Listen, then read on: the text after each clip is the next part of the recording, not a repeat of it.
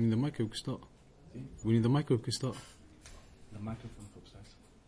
So is that? Is he bringing it? It's locked in there. Okay. So we have to wait. Unless you want to start again. What are the people upstairs? Wait then.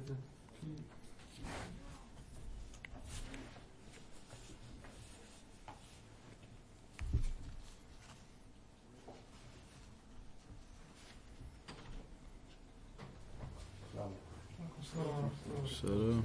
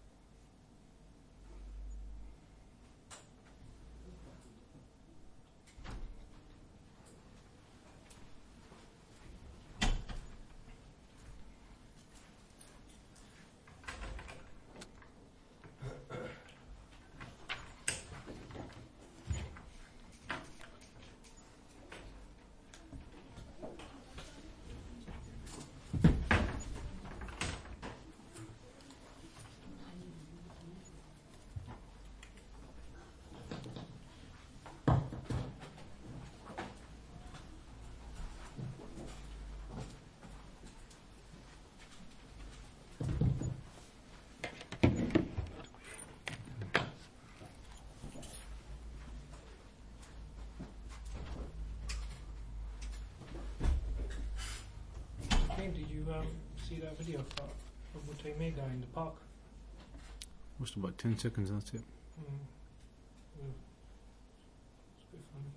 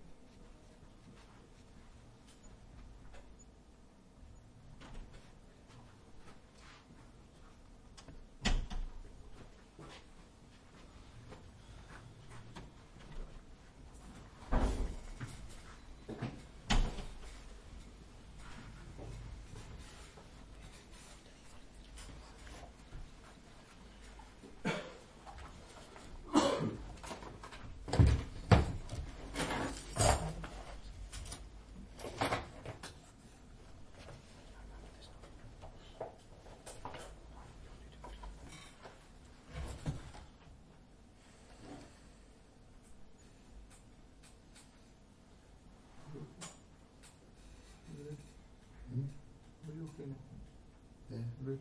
Yeah.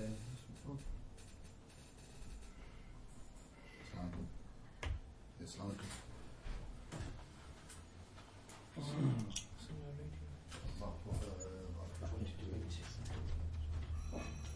It's first print, isn't it?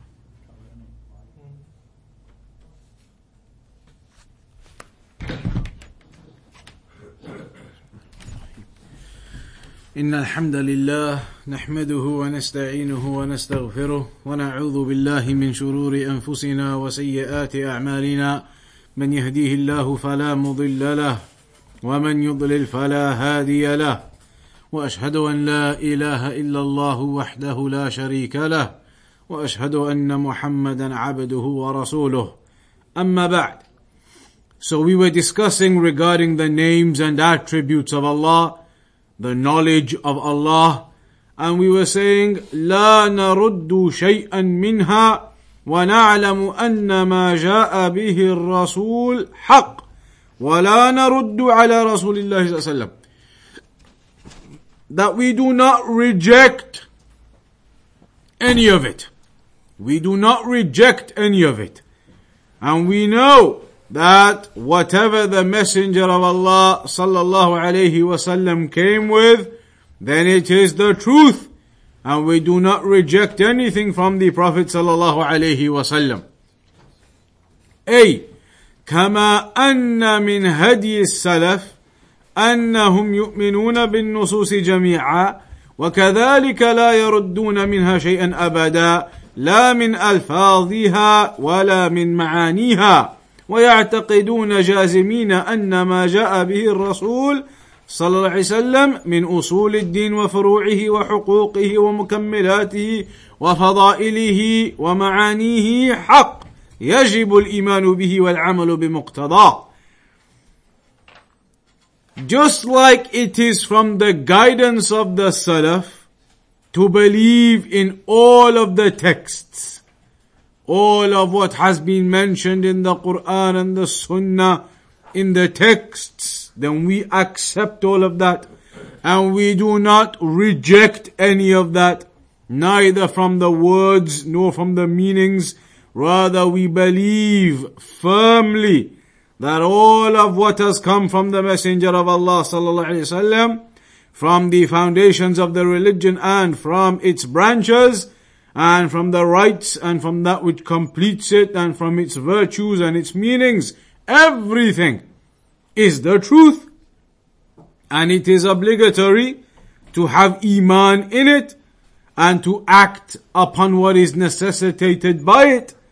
ولا يجوز أن يرد على الرسول صلى الله عليه وسلم مما جاء به أبدا. It is not acceptable for you to reject something which has come from the Prophet صلى الله عليه وسلم ever. لا في باب الأسماء والصفات ولا في غير ذلك من أبواب العلم. Neither when it comes to the issue of the names and the attributes, and neither in any other topic. We cannot reject anything that has come from Allah and His Messenger. All of that we must accept. Then the author says, وَلَا نَصِفُ اللَّهَ بِأَكْثَرَ مِمَّا وَصَفَ بِهِ نَفْسَهُ بِلَا حَدٍّ وَلَا غَايَةٍ. That we do not describe Allah with anything more than what He has described Himself with. We do not describe Allah or say anything about Allah on top of or in addition to what Allah has mentioned. What Allah has mentioned, that is the level that we go to. What is in the Quran and the Sunnah, that is what we accept and we say. Because the names and attributes of Allah, this particular field of knowledge, it is, as they say, tawqifi, meaning that there is no possibility of intellect to come into it for you to imagine or to think up or make up new things. It is purely what is established and written in the Quran and the Sunnah, and it cannot be determined through your intellect in any way. بلا حد ولا غاية, أي من غير إحاطة به وبصفاته سبحانه وتعالى. Meaning that when we talk about the names and attributes of Allah, from what Allah has told us about Himself, that doesn't mean that we can now picture Allah. Doesn't mean that we can now imagine Allah. Doesn't mean we can try and give descriptions, details. We cannot do any of that. It is not possible for us to imagine that or to conclude that the descriptions of Allah entail a certain meaning or they are therefore a certain description. We cannot do that. Because Allah mentioned in the Quran, وَلَا يُحِيطُونَ بِهِ أو بِشَيْءٍ مِّنْ عِلْمِهِ إِلَّا بِمَا شَاءَ. That they cannot encompass anything from His knowledge except what He wills. So we are not able to encompass the knowledge of Allah subhanahu wa ta'ala. We cannot grasp all of that. Allah said in the Quran, وَمَا أُوتِيتُم مِّنَ الْعِلْمِ إِلَّا قَلِيلًا. You have not been given from knowledge except a small amount. Similarly, Allah said, فَلَا تَضْرِبُوا لِلَّهِ الْأَمْثَالِ. Do not give examples to Allah. Do not make imaginations up of Allah. That is not permissible for us to do. إِنَّ اللَّهَ يَعْلَمُ وَأَنْتُمْ لَا تَعْلَمُونَ. Allah knows, but you do not know. لأن الله عز وجل هو المحيط بكل شيء. Allah, He encompasses everything. He knows everything. His knowledge covers everything. ولا يحيط به شيء من مخلوقاته. But us, from His creation, we cannot encompass the knowledge of Allah. Allah encompasses us. His knowledge covers everything, knows everything. But we as the creation do not have that. We cannot encompass Allah with our knowledge.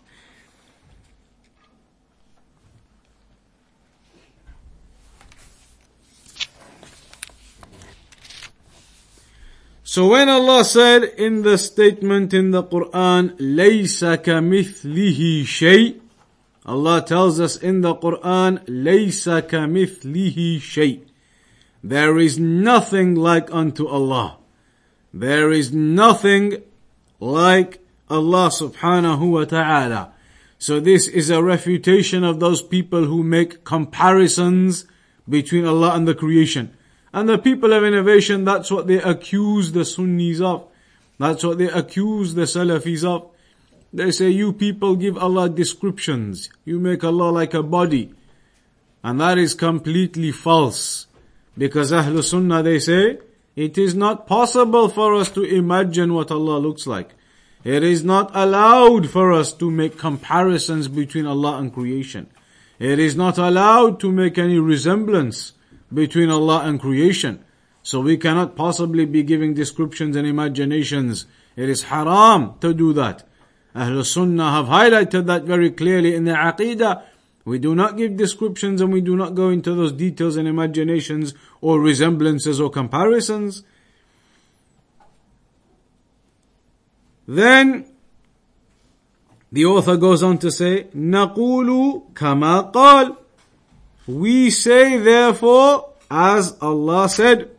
Whatever Allah said about Himself in the Quran, then that is what we say. And this is important because the people of innovation don't do this. People of innovation, they try to explain everything with their own intellects, with their own imagination, with their own minds. They say Allah says He has hands, that means this, or it means that, or it means this, and they make up things. They say Allah says He has eyes, that means this, that means that, and they make up things. They make up all types of explanations from themselves. Explanations that were not given by the Prophet ﷺ. So we do not do that. We accept what is in the Quran and the Sunnah as it is without trying to use our own minds to give our own explanations. If the Prophet ﷺ gave an explanation for a particular ayah, then so be it. But us, we cannot give explanations to the names and attributes of Allah and give descriptions and resemblances and comparisons. So we say whatever Allah said, and we stop at that. And whatever the Messenger said, and we stop at that. نصفه بما وصف به نفسه. We describe Allah with whatever Allah described Himself with. لا نتعدى ذلك. We do not go beyond that. We do not transgress beyond that. ولا يبلغه وصف الواصفين.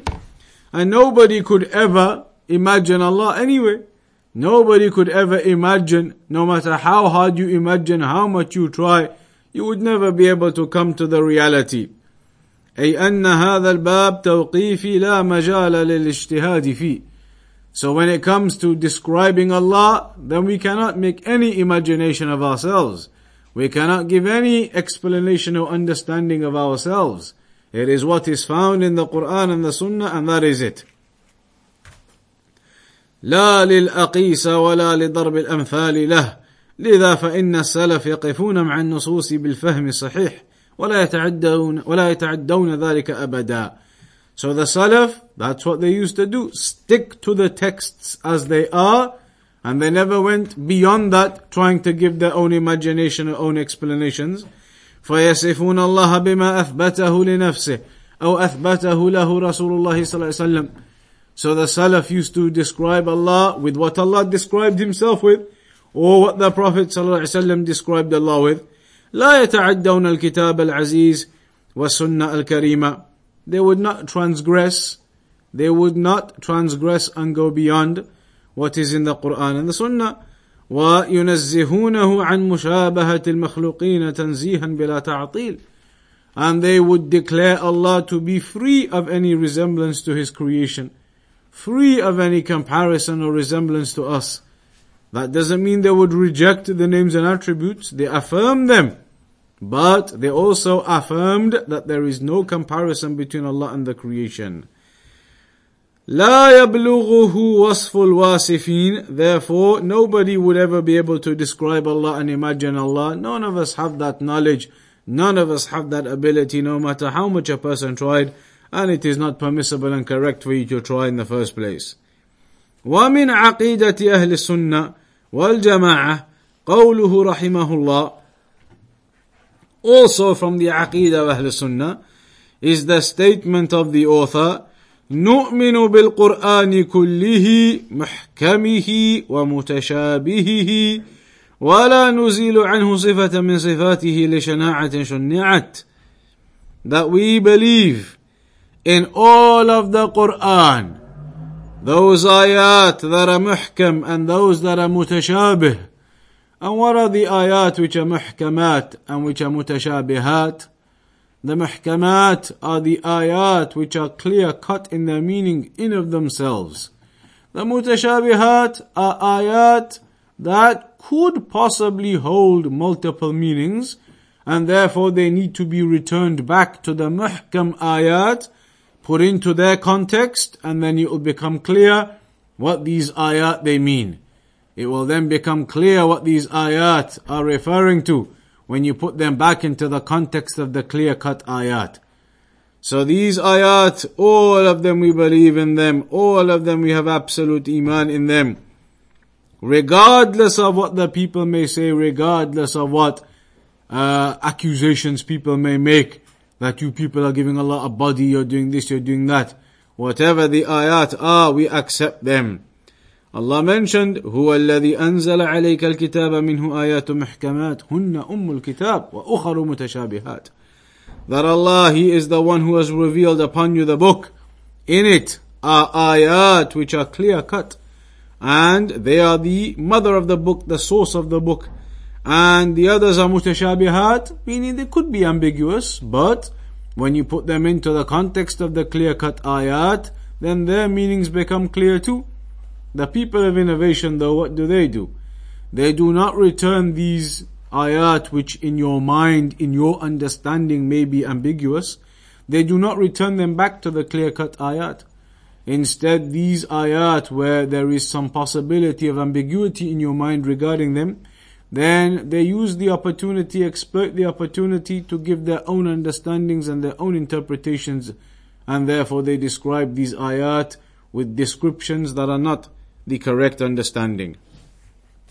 Al-Imam Ahmad said, نؤمن بالقرآن كله محكمه ومتشابهه. We believe in all of the Quran, the muhkam and the mutashabih. The muhkam that is clear cut, and the mutashabih that may be ambiguous in your mind, and you need to return it back to the clear cut to understand its meaning. All of it, all of the ayat of the Quran, we have firm iman in them.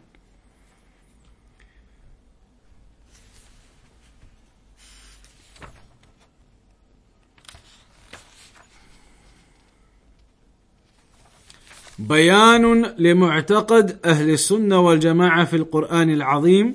So Imam Ahmad, he was explaining the belief of Ahl Sunnah when it comes to the Quran. And that belief is that we accept everything, all of the ayat. وأن منه المحكم الواضح المعنى ومنه المتشابه الذي لا يعلمه إلا الراسخون في العلم وأن من المتشابه ما لا يعلمه إلا الله. So, all of the ayat we accept them, the clear-cut ayat which are clear in their meaning, and the mutashabih which may in your mind be ambiguous, and therefore the people of knowledge are the ones who grasp that better, and there may be some ayat which the knowledge of them is with Allah alone. كما أنهم يؤمنون بأن القرآن كلام الله. So, Ahl Sunnah also believe that the Quran is the speech of Allah. حروفه وألفاظه ومعانيه. The letters and the words and the meanings, all of that Quran, it is the speech of Allah. That is the belief of Ahl Sunnah, that Allah spoke the Quran. And Jibreel alayhi salam heard that Quran from Allah. Allah spoke it with the words and a voice and sounds that Jibreel alayhi salam heard from Allah directly. Then Jibreel alayhi salam came and passed that on, that revelation, to the Prophet sallallahu alaihi wasallam. So the Quran is the speech of Allah, spoken by Allah. That is the belief of Ahlul Sunnah. As for the people of innovation, they make up all types of explanations that are misguided because they do not want to accept that Allah speaks. So they say the Quran was not spoken by Allah. The Quran was something Allah was thinking about in of Himself, and Jibreel alayhi salam was given the ability to understand what Allah was thinking. Allah never actually spoke it. They say Jibreel alayhi salam was given the ability to understand what Allah was thinking, and then he was able to go and teach the Prophet ﷺ. So they say that's how Jibreel alayhi salam got the Quran. Some other innovators, they say the Quran, Allah never spoke it, but Jibreel went and got it from the preserved tablet. The Quran is written in the preserved tablet. That's correct. But it is incorrect to say that Jibreel alayhi salam, that's where he got it from the preserved tablet, and then he came and gave it to the Prophet ﷺ. That is incorrect.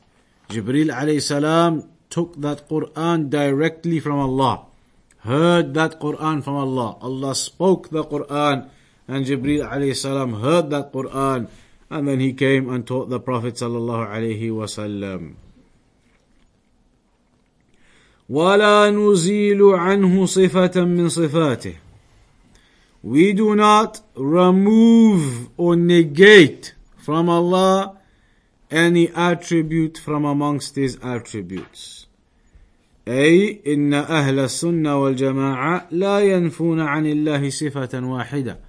Ahl Sunnah wal Jama'ah, they do not negate from Allah even a single attribute that is affirmed.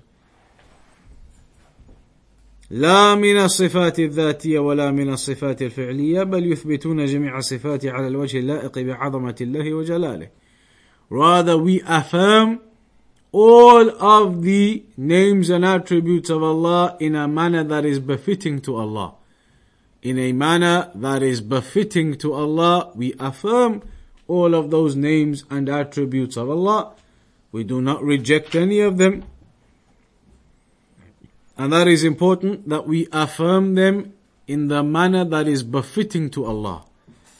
Those names and attributes, they are affirmed to Allah in a manner that is befitting of the might and majesty of Allah.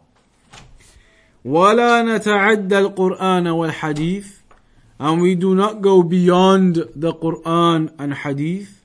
We do not go beyond what is in the Quran and Hadith in terms of explaining the names and attributes. Rather, we stop at what we find in the Quran and the Hadith.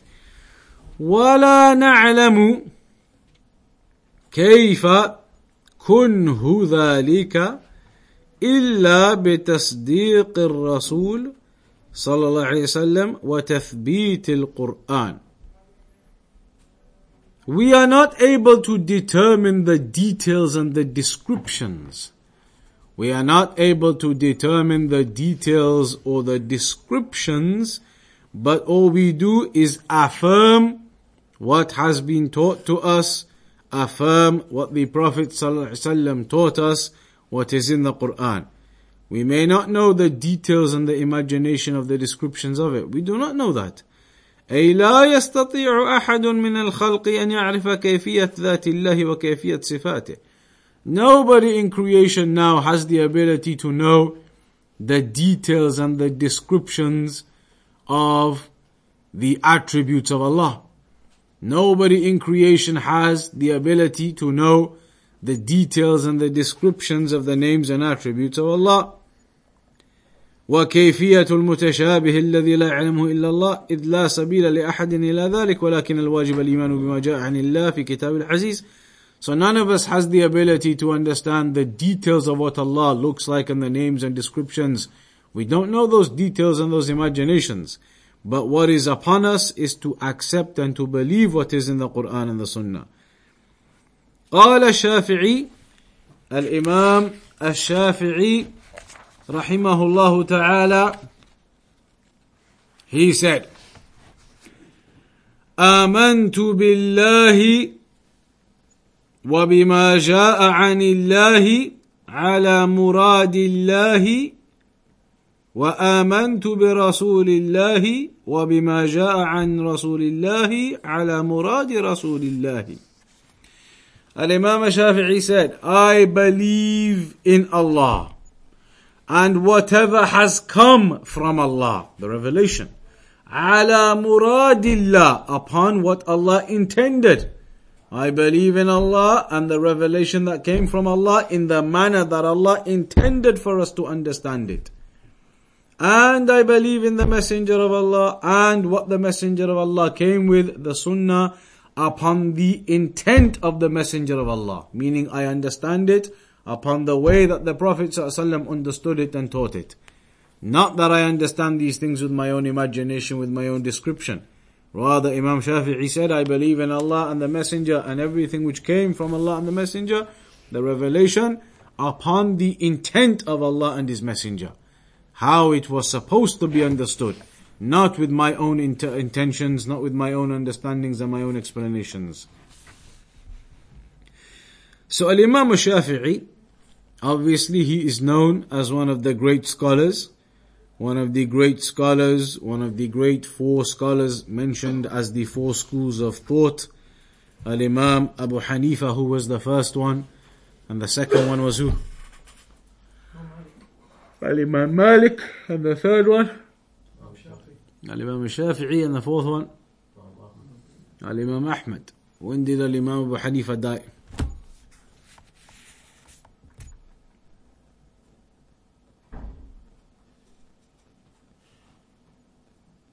I think. 192. Too late. Too late, 192. Al-Imam Abu Hanifa died in 150 Hijri. 150 Hijri. He was born in 80 Hijri. He was alive when companions were alive. Al-Imam Abu Hanifa was 30 years old when the final companion died. Although many of the scholars, the established opinion is that Al-Imam Abu Hanifa never actually got to meet any of the companions. Then after that, Al-Imam Malik, he died when? Anyone? 179. 29 years later. Al-Imam Al-Shafi'i died in the year that Al-Imam Muslim was born. 204. And Al-Imam Ahmad died 241. So you see, Al-Imam Abu Hanifa was the first of them, then Al-Imam Malik, then Al-Imam Shafi'i, and then Al-Imam Ahmad. So these four schools of thought are famously mentioned. Al-Imam Shafi'i was one of them, Ahadu al-A'imma al-Arba'a, one of the four great scholars, was Sahib al-Madhab al-Ma'ruf, and he has the famous school of thought, the Shafi'i Madhab. So he says in this statement, Al-Imam Shafi'i, that I have Iman in Allah. And that includes Iman in the existence of Allah, Iman in the Uluhiyya of Allah, Iman in the Rububiyyah of Allah, Iman in the names and attributes of Allah. All of this is included in your Iman in Allah. Iman in Allah, in the existence of Allah, in the Rububiyyah of Allah, in the Uluhiyyah of Allah, in the names and attributes of Allah. All of that is part of your firm and resolute Iman in Allah subhanahu wa ta'ala. And this is something which a person is born upon. The Prophet sallallahu alaihi wasallam mentioned that the people are born upon that natural disposition. That natural disposition, meaning every baby is born upon Tawheed. Every baby is born knowing their Creator upon Tawheed. The Prophet ﷺ said, كُلُّ مَوْلُودٍ يُولَدُ عَلَى الْفِطْرَةِ. Every child is born upon the natural way. The natural way is Tawheed. ثُمَّ أَبَوَاهُ. Then his parents, ثُمَّ أَبَوَاهُ يُهَوِّدَانِهِ أَوْ يُنَصِّرَانِهِ أَوْ يُمَجِّسَانِهِ. then his parents, his environment as he grows up. He is either made into a Jew or into a Christian or into a Mason. But in the initial stage, every baby is born upon the natural state of Tawheed. Then afterwards they are changed into whatever religion they occur.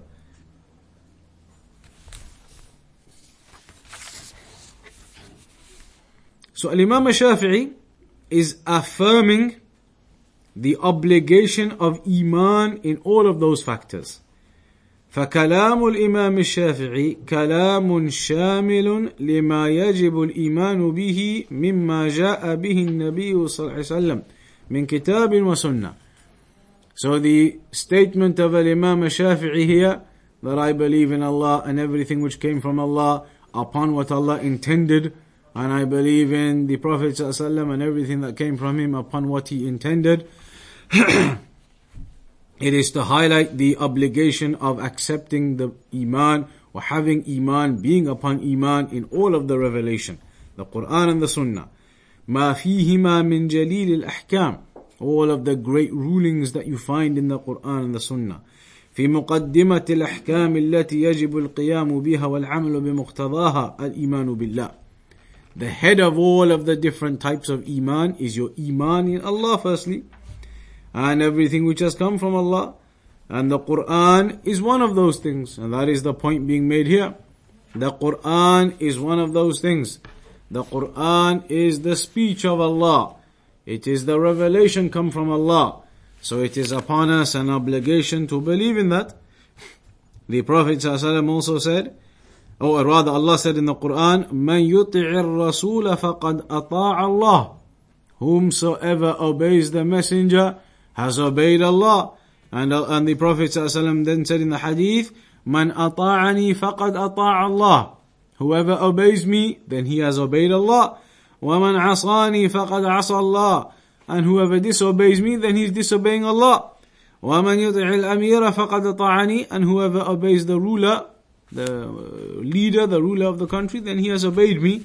وَمَنْ يَعْصِ الْأَمِيرَ فَقَدْ عَصَانِي. Whoever goes against the ruler, disobeys the ruler, then he has disobeyed me. So this is a hadith which is in Bukhari and Muslim, and it shows the importance of obedience to the revelation, to Allah subhanahu wa ta'ala, submission to that, accepting all of that. And the key point here is ala muradillah and ala muradin Nabi sallallahu alaihi wasallam. To accept everything in the Quran and the Sunnah upon the intent of Allah and the intent of the Prophet sallallahu alaihi wasallam.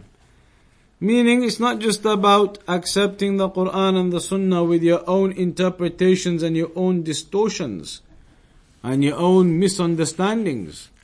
Then you are not really accepting the Quran and the Sunnah properly. Accepting the Quran and the Sunnah is that you accept it upon the way that Allah wanted us to accept it.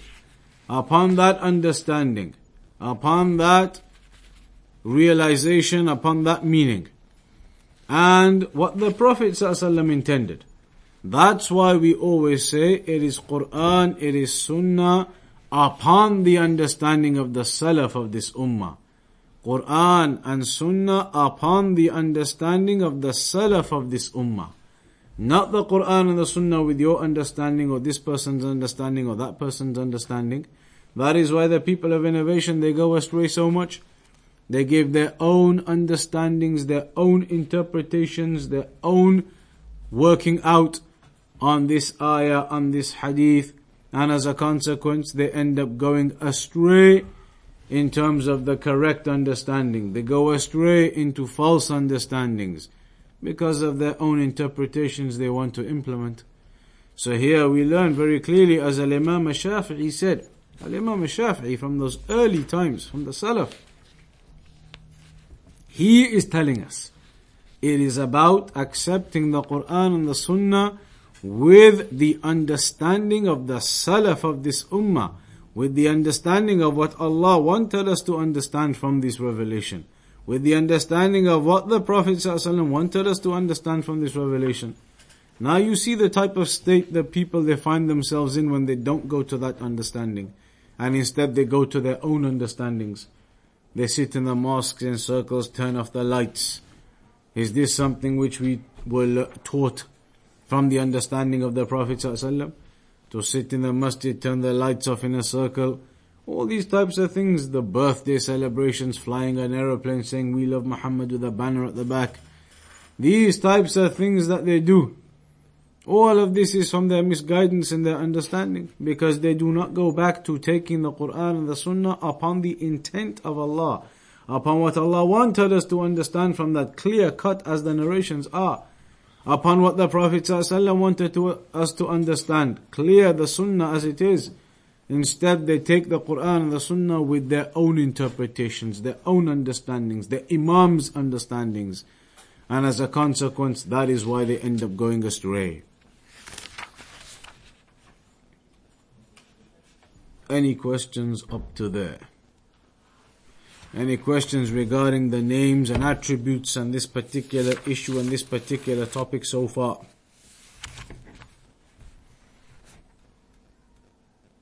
Then we'll mention one more point here. قول المؤلف رحمه الله وقد أمرنا بالاقتفاء لآثارهم. We have been commanded to follow in the footsteps of them, in the footsteps of the Prophet ﷺ, the footsteps of the salaf. والاهتداء بمنارهم, and to guide ourselves from their light. وحذرنا المحدثات, and we've been warned against the newly invented matters. وأخبرنا أنها من الضلالات, and we've been informed that these newly invented matters are from the misguidance. فقال النبي صلى الله عليه وسلم عليكم بسنتي وسنة الخلفاء الراشدين المهديين من بعدي. Upon you is to cling to my sunnah and the sunnah of al-khulafa al-rashidun, the rightly guided caliphs after me. عضوا عليها بالنواجذ, bite onto it with your molar teeth. وإياكم ومحدثات الأمور, and be warned from the newly invented matters. فإن كل محدثة بدعة وكل بدعة ضلالة. Every newly invented matter is an innovation, and every innovation is a misguidance. And in some narrations, all of that is in the fire. This section here is to now solidify what we've been talking about, which is that it is an obligation upon us. An obligation upon us to follow the sunnah and to stick to the understanding of the salaf of this ummah. Because that is what the Prophet ﷺ commanded us to do. He said, عَلَيْكُمْ بِسُنَّتِي, upon you is to cling to my sunnah, وَسُنَّةِ الْخُلَفَاءِ الرَّاشِدِينَ, and the sunnah of the rightly guided caliphs who come after me. Who are those rightly guided caliphs that came after the Prophet ﷺ? The Sahaba. The Sahaba, Abu Bakr, Umar, Uthman, Ali radiyallahu anhum. So it is upon us to cling to that way. And this following chapter now that is coming, he is going to highlight very clearly the importance of clinging to that sunnah. People may think that's obvious, but the reality is, this is an issue where many people have gone astray. It is because they do not cling to the sunnah, because they do not stick to the narrations exactly as they've come, because they use so much of their own intellects and their own interpretations that they end up going astray. That is the cause of their going astray. So this next chapter, inshallah ta'ala, is going to discuss the section regarding clinging firmly onto that sunnah. So far up to here now then, if somebody was to say to you, what is the belief of Ahlul Sunnah wal Jama'ah when it comes to the names and attributes of Allah, what are you going to say? We accept them how they are, and we don't explain them.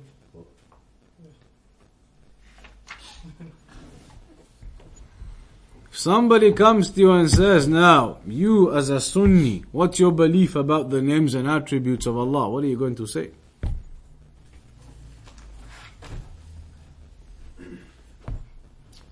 we believe in them as they were told by the Prophet ﷺ or explained by them.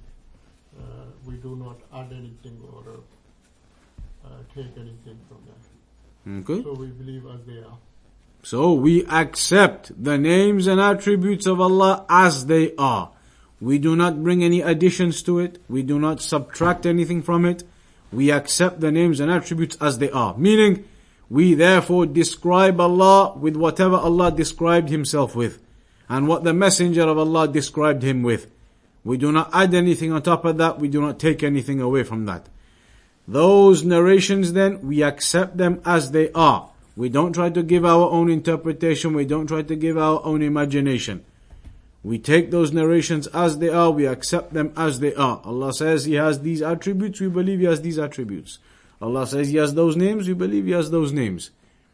So we describe Allah with whatever He described Himself with, and what the Messenger described Allah with. And we negate. We negate from Allah what Allah negated from Himself, or what the Messenger negated from Allah. Like in the Quran it says, لا تأخذه سنة ولا نوم. Sleep and slumber, tiredness, does not overcome Allah. So Allah rejected and negated sleep and slumberness, tiredness from overcoming Him. So we in our belief say that we also negate that. We reject that sleep and slumber can overcome Allah. It cannot. Because Allah rejected that for Himself, so we reject that. We say Allah cannot be overcome by sleep and slumber. Allah cannot be overcome by tiredness. Because Allah negated that from Himself, so we negate that from Allah too. Whatever Allah affirmed for Himself, we affirm. Whatever Allah negated from Himself, we negate. So that's the chapter regarding the names and attributes briefly. Next time then we'll begin the chapter regarding the Sunnah and the importance of the Sunnah and clinging on to the Sunnah, narrations from the Salaf regarding it. Inshallah ta'ala we'll begin that the next time. We'll conclude upon that today. Looks to me like people are a bit tired today after fasting and things. Huh? Everybody's, I think, they're drained out. I think today everybody looking a bit drained out. So we'll leave it on that section today. We'll carry on with the Sunnah section next week inshallah. وصلى الله على نبينا محمد وعلى آله وصحبه أجمعين. To come just a question, on the day of Arafat, there's a hadith that says there's no day on which Allah frees more people from the hellfire than the day of Arafat. Is that obviously today's the day of Arafat? So does this actually mean in the hereafter, when obviously everything's decided, that Allah frees the slaves on this day from the hellfire? Perhaps the meaning is that on this day, that mercy is written for that person. That it's written for that person on this day. This person is freed from the hellfire. Meaning that the mercy of Allah is upon that person, those people on this day. And it's an opportunity. Just like the other narrations about opportunity. The last third of the night is an opportunity. When you perform Hajj as a whole is an opportunity to remove all of your previous sins. The one who fasts, there's an opportunity for the great rewards. So the day of Arafah is this opportunity to have yourself freed from the hellfire. An opportunity to have yourself released and be written from the people of paradise. So it doesn't necessitate that it's something occurring now, because some of us are still not even dead yet.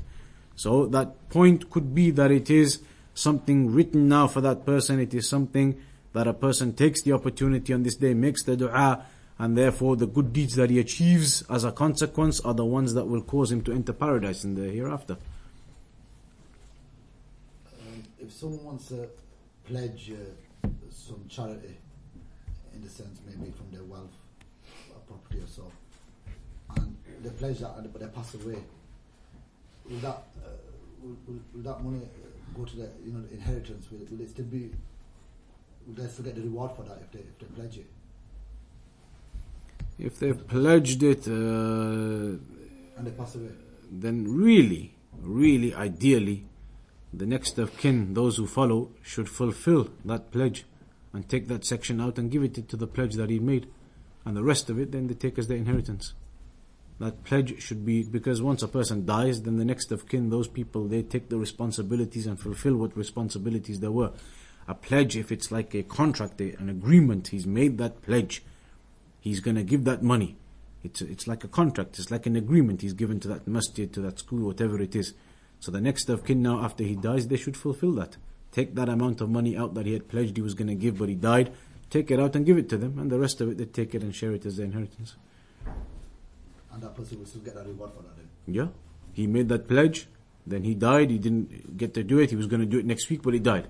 So now the next of kin take that money out and give it on his behalf, then that he gets the reward. Even general charity, let alone a pledge. Even if he never made any pledge. You give some money now from your own money on behalf of your parents who have died, for example, the reward goes. Charity you can do on behalf of the deceased, even without a pledge. You now give some money from your own money, then it's possible. Even this slaughtering, the sacrifice now for Eid, the head of the household does it for his family. It's permissible, as the scholars say, to include in your intention some of the deceased. Maybe your father passed away, your mother passed away. You include them in the intention that this sacrifice today or tomorrow is from my household, and I'm including in that intention my mother, my father, etc., my uncle, whoever has passed away. And it's allowed. The scholars, they say though, what's not allowed, or what you shouldn't really do, is make that sacrifice purely for that deceased person. So somebody comes along tomorrow and they say, my sacrifice for this Eid, for this year, I'm making the intention, it is purely for my mother who passed away. That isn't correct, the scholars say. Make the sacrifice for yourself, for the family, your whole family, as is the sunnah, and include within it an intention for your deceased parents or whoever. But don't make it specific to the deceased. But if you include them within the overall intention, your family, everybody, and your deceased parents, you include them in your intention, that's okay as well.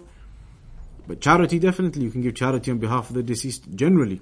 As for the pledge, yes, they fulfill that pledge, they'll get the reward too.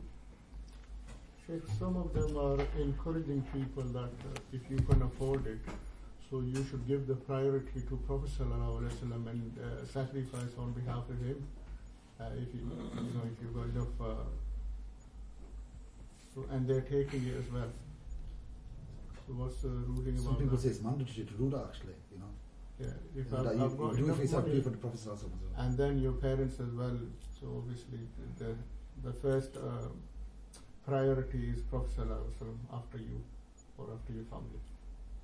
So what do they mean that? In your intention you have to intend the Prophet You ﷺ? purely sacrifice a whole share for Prophet ﷺ. So what about yourself and your family? You have to do another one? One for yourself. Another one separate then? Separate. Yeah, this is separate. If you do it yourself and you've got enough money, Then do one specific for the Prophet ﷺ. yes. Okay. So, like we always say in the lessons, the rules are the same rules. If you're going to make that type of ruling, they need to give us some proof then. They need to give us some proof about doing it like that. There's nothing in the Quran and the Sunnah about doing it like that. That you have to specify one for the Prophet ﷺ and the rest for your family. What's in the Sunnah is that you slaughter on that day. The head of the household does it on behalf of himself and his family. But making this type of specification, then you need to give us some evidence for it. And the easiest way to clarify these things is, if this was an act of worship like that, then who would have been the first people to definitely do it? The ones who would never miss out these acts of worship. The Sahaba. Other narrations that the Sahaba used, and some of them were rich, very rich, some of the Sahaba. Some of them were poor, but some were very rich, some of them.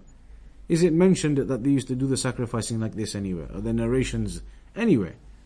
That's the problem. So when you can't prove something like this, then you can't force and tell people this is the Sunnah. When you can't prove it, you can't prove any of the companions did it, you can't prove anybody else, you can't prove any hadith, then how can you say this is the mandatory, you have to do it for the Prophet ﷺ, and then one for yourself if you've got the money? If you've got the money, then the Sunnah is sacrifice for yourself and your family. That is what the Sunnah is. So these things, as we always say, the simple rule, Ahl Sunnah, simple rule, if you're going to say something is obligatory, it's mandatory, then give us the proof. About slaughtering for your family, we know there's proof for that, all in the Sunnah everywhere. But slaughter one specific for the Prophet ﷺ, if you got money, where's the proof for that one? What if somebody just does it normally and not tells anybody, makes it obligatory, just does it out of their own... No, it's not proven. I don't know of any evidence proving that act, to slaughter on behalf of the Prophet ﷺ. You have to show some proof. Maybe there is. All I'm saying is I don't know of any proof for that. Allahu A'lam. I don't know of any proof to specify a slaughtering for the Prophet ﷺ. All that we know is the Sunnah is you slaughter for your household, the head of the household does it for his family. That's it. How much, like for a sheep, how much people can you cover in your household? As much as you want, your household. One sheep is sufficient for the head of the household, his household. His family, his children, it can cover his household. But you can't share. You can't share a sheep. You can't say to your neighbor, who's not your relative, nothing, just your neighbor. You can't say to him, you and me will go halves on a sheep. You pay £100, I'll pay £100, we'll go get it slaughtered, and it covers my household, your household. You can't do that. One sheep per household, for you, your family, your household. You can do that with a cow and camels, but with a sheep you can't share it.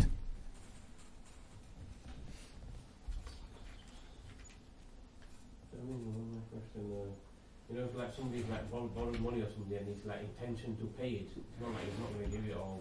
It's intention, and then he suddenly dies and nobody knows, you know, to give it, what would it be on that? If his intention is to pay it, but if the person just dies and nobody else knows that there was a debt.